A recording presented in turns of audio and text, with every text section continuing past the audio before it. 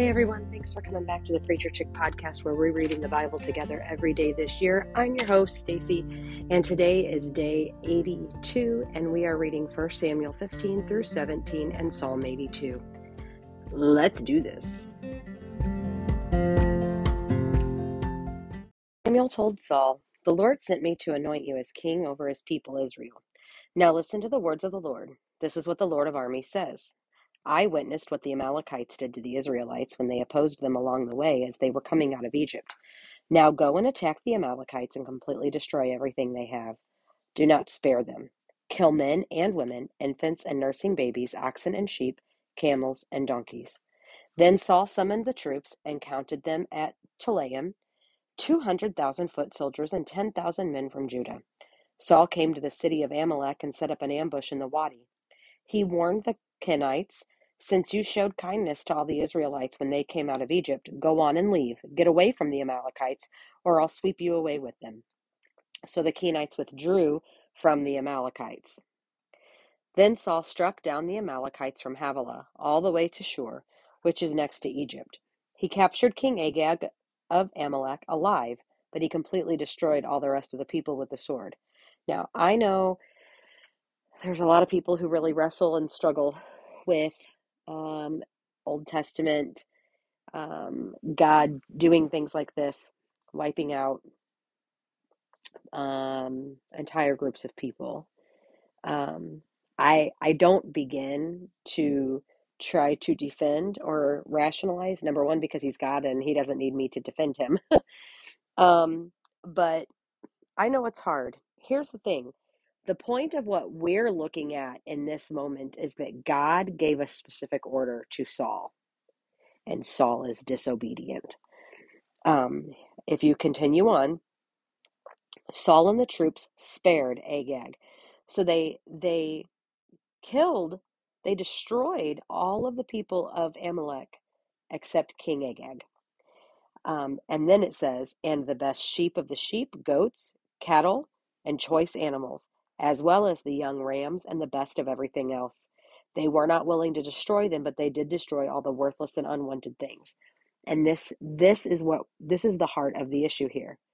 All the stuff that they considered to have a lack of value, no big deal, God, destroyed, not even a second chance. But the things that they deemed worthy and valuable, they would not destroy. It says they could not bring themselves, they were not willing to do it. God wants everything, and he wants full and total obedience. And he has a plan and a purpose for everything that he does. And it may not make sense in the moment, but when you are faithful and obedient, completely obedient, immediately obedient, you're going to see his plan and purpose, and you're going to understand. It says, "Then the word of the Lord came to Samuel.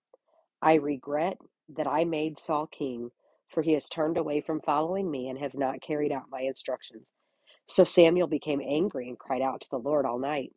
Early in the morning, Samuel got up to confront Saul, but it was reported to Samuel.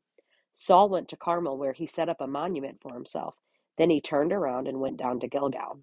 When Samuel came to him, Saul said, "May the Lord bless you. I have carried out the Lord's instructions." Like, Saul was delusional, you know? Like, he just walked right up to Samuel, who God spoke to and God used to speak. And he said, "May the Lord bless you. I have carried out the Lord's instructions." I wonder what Samuel's face was, because here was his reply in verse 14. "Then what is the sound of sheep and goats and cattle I hear?" Saul answered, "The troops brought them from the Amalekites and spared the best sheep, goats, and cattle in order to offer a sacrifice to the Lord your God, but the rest we destroyed." So, like, he's trying to put a positive spin on it. It's almost like when we say, um, "Well, did you hear about such and such and such and such?" "Well, I only tell you so you can pray." Like, no, you just didn't obey, because what God told you, and if you would have been obedient, it would have been hard, and that would have been a sacrifice, and God would have honored your obedience. But instead, you took matters into your own hands. In verse 16, Samuel says, "Stop," exclaimed Samuel. "Let me tell you what the Lord said to me last night." Tell me, he replied. I can almost hear this conversation because arrogance is just arrogance. Samuel continued, although you once considered yourself unimportant, have you not become the leader of the tribes of Israel? The Lord anointed you king over Israel and then sent you on a mission and said, go and completely destroy the sinful Amalekites. Fight against them until you have annihilated them. So why didn't you obey the Lord? Why did you rush on the plunder and do what was evil in the Lord's sight? But I did obey the Lord, Saul answered. I went on the mission and the Lord gave me. I brought back King Agag of Amalek and I completely destroyed the Amalekites. The troops took sheep and goats in order. He's like, well, it wasn't me. It was them. The troops took sheep, goats, and cattle from the plunder, the best of what was spared for destruction, to sacrifice to the Lord your God at Gilgal. Then Samuel said, does the Lord take pleasure in burnt offerings and sacrifices as much as in obeying the Lord? And here's the thing, Jesus uses this and his ministry. Jesus uses this exact quote from Samuel when he talks to the religious leaders during his life and his ministry. And then Samuel says, continues on, look, to obey is better than sacrifice. To pay attention is better than the fat of rams.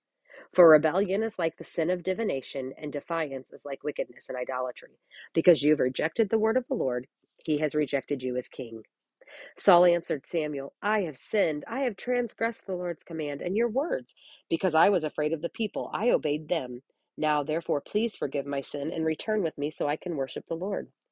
Samuel replied to Saul, I will not return with you. Because you rejected the word of the Lord has rejected you from being king over Israel. And when Samuel turned to go, Saul grabbed the corner of his robe and it tore. Samuel, and listen, that's another foreshadowing moment. Samuel said to him, the Lord has torn the kingship of Israel away from you today and has given it to your neighbor who is better than you. Furthermore, the Eternal One of Israel does not lie or change his mind, for he is not man who changes his mind. Saul said, I have sinned. Please honor me now before the elders of my people and before Israel. Come back with me so I can bow and worship to the Lord your God. Then Samuel went back, following Saul, and Saul bowed down before the Lord. Samuel said, bring me King Agag of Amalek. Agag came to him trembling, for he thought, certainly the bitterness of death has come. Samuel declared, as your sword has made women childless, so your mother will be childless among women. Then he hacked Agag to pieces before the Lord at Gilgal. Samuel went to Ramah, and Saul went up to his home in Gibeah of Saul. Even to the day of his death, Samuel never saw Saul again. Samuel mourned for Saul, and the Lord regretted he had made Saul king over Israel. This is the stuff that just gets me, my personality, me. I would not be able to handle if God, I wouldn't be able to handle it if certain people in my life who I very much value would ever say, I regret, and then fill in the blank regarding Stacy. Like that would just destroy me. The Lord said to Samuel, how long are you going to mourn for Saul, since I have rejected him as king over Israel? Fill your horn with oil and go. I'm sending you to Jesse of Bethlehem because I have selected a king from his sons. Samuel asked, how can I go? Saul will hear about it and kill me. The Lord answered, take a young cow with you and say, I have come to sacrifice to the Lord. Then invite Jesse to the sacrifice, and I will let you know what you are to do. You are to anoint for me the one I indicate to you. Samuel did what the Lord directed and went to Bethlehem. When the elders of the town met him, they trembled and asked, do you come in peace? I mean, they're probably hearing about how Samuel had just hacked Agag into pieces, right? And so they're like, do you come in peace? In peace, he replied. I've come to sacrifice to the Lord. Consecrate yourselves and come with me to the sacrifice. Then he consecrated Jesse and his sons and invited them to the sacrifice. When they arrived, Samuel saw Eliab and said, certainly the Lord's anointed one is here before him. But the Lord said to Samuel, do not look at his appearance or his stature, because I have rejected him. Humans do not see what the Lord sees, for humans see what is visible, but the Lord sees the heart. Jesse called Abinadab and presented him to Samuel. The Lord hasn't chosen this one either, Samuel said. Then Jesse presented Shammah, and Samuel said, the Lord hasn't chosen this one either.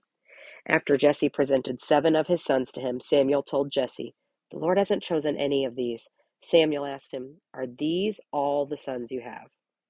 There is still the youngest, he answered, but right now but right now he's tending the sheep. Samuel told Jesse, "Send for him. We won't sit down to eat until he gets here." So Jesse sent for him.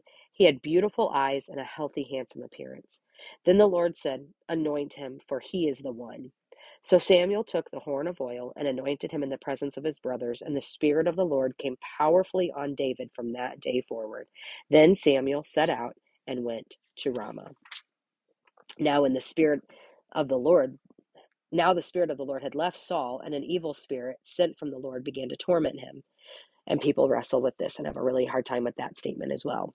But continuing on, so Saul's servant said to him, "You see that an evil spirit from God is tormenting you. Let our Lord command your servants here in your presence to look for someone who knows how to play the lyre. Whenever the evil spirit from God comes on you, that person can play the lyre and you will feel better." Then Samuel commanded his servants, "Find me someone who plays well and bring him to me." One of the young men answered, "I have seen a son of Jesse of Bethlehem who knows how to play the lyre. He is also a valiant man, a warrior, eloquent, handsome, and the Lord is with him." Then Saul dispatched messengers to Jesse and said, "Send me your son David, who is with the sheep." So Jesse took a donkey loaded with bread, a wineskin, and one young goat, and sent them by his son David to Saul. When David came to Saul, and entered his service, Saul loved him very much, and David became his armor bearer. Then Saul sent word to Jesse, "Let David remain in my service, for he has found favor with me." Whenever the Spirit from God came on Saul, David would pick up his lyre and play, and Saul would then be relieved, feel better, and the evil spirit would leave him. The Philistines gathered their forces for war at Soko in Judah and camped between Soko and Azekah and Ephes Dammim. Saul and the men of Israel gathered and camped in the valley of Elah, and they lined up in battle formation to face the Philistines. The Philistines were standing on one hill, and the Israelites were standing on another hill, with a ravine between them. Then a champion named Goliath from Gath came out from the Philistine camp. He was 9 feet 9 inches tall and wore a bronze helmet and bronze scale armor that weighed 125 pounds. There was bronze armor on his shins, and a bronze javelin was slung between his shoulders. His spear shaft was like a weaver's beam, and the iron point of his spear weighed 15 pounds. In addition, a shield bearer was walking in front of him. He stood and shouted to the Israelites' battle formations.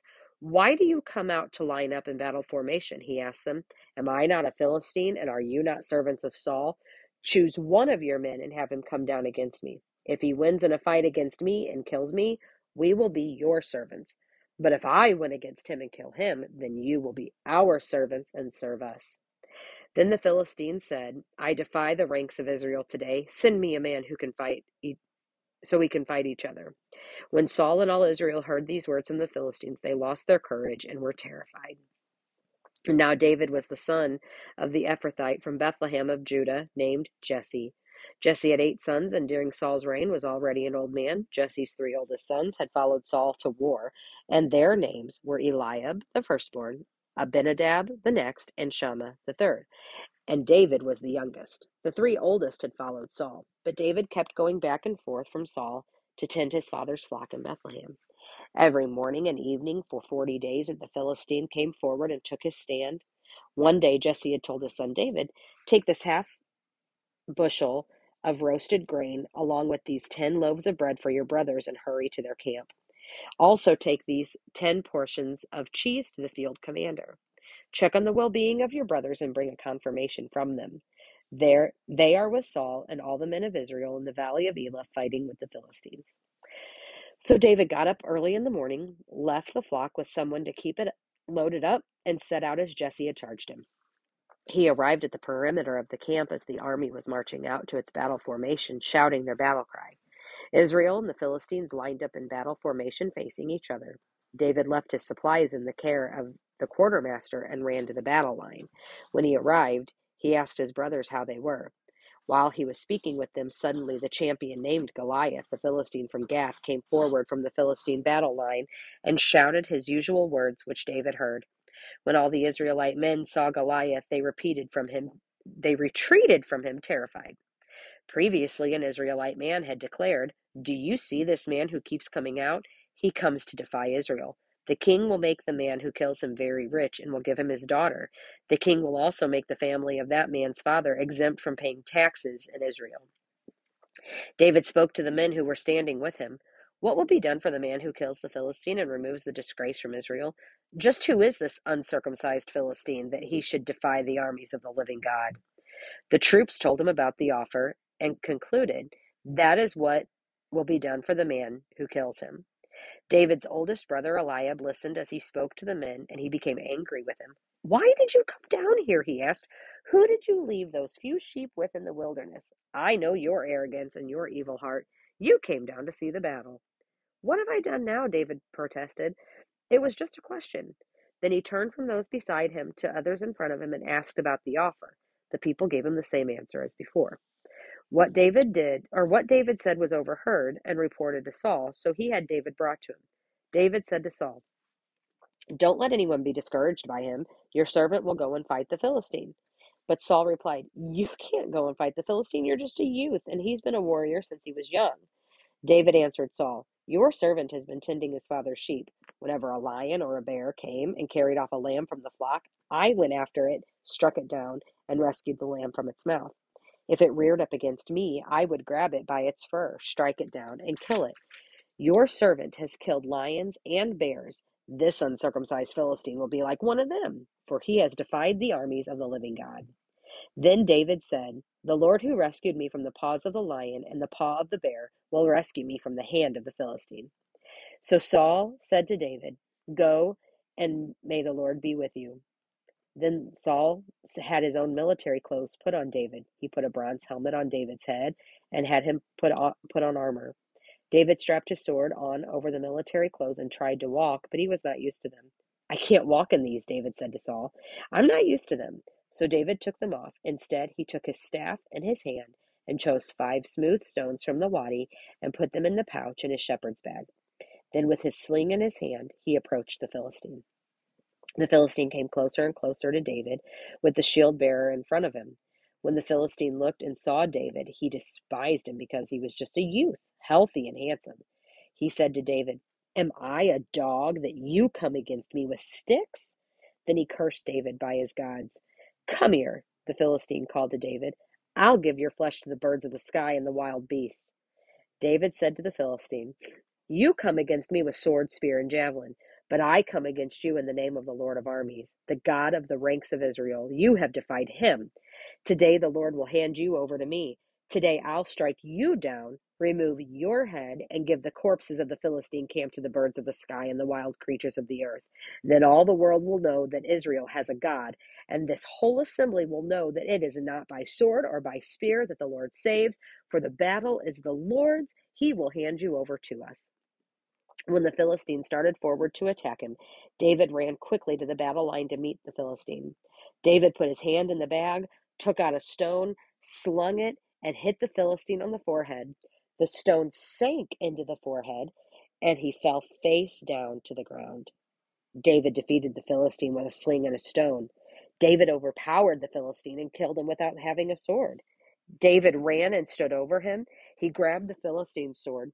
Look, that was massive. That sword was probably as big as he was. He pulled it from its sheath and used it to kill him. Then he cut off his head. When the Philistines saw that their hero was dead, they fled. The men of Israel and Judah rallied, shouting their battle cry, and chased the Philistines to the entrance of the valley and to the gates of Ekron. Philistine bodies were strewn all along the Sharaim road to Gath and Ekron. When the Israelites returned from the pursuit of the Philistines, they plundered their camps. David took Goliath's head and brought it to Jerusalem, but he put Goliath's weapons in his own tent.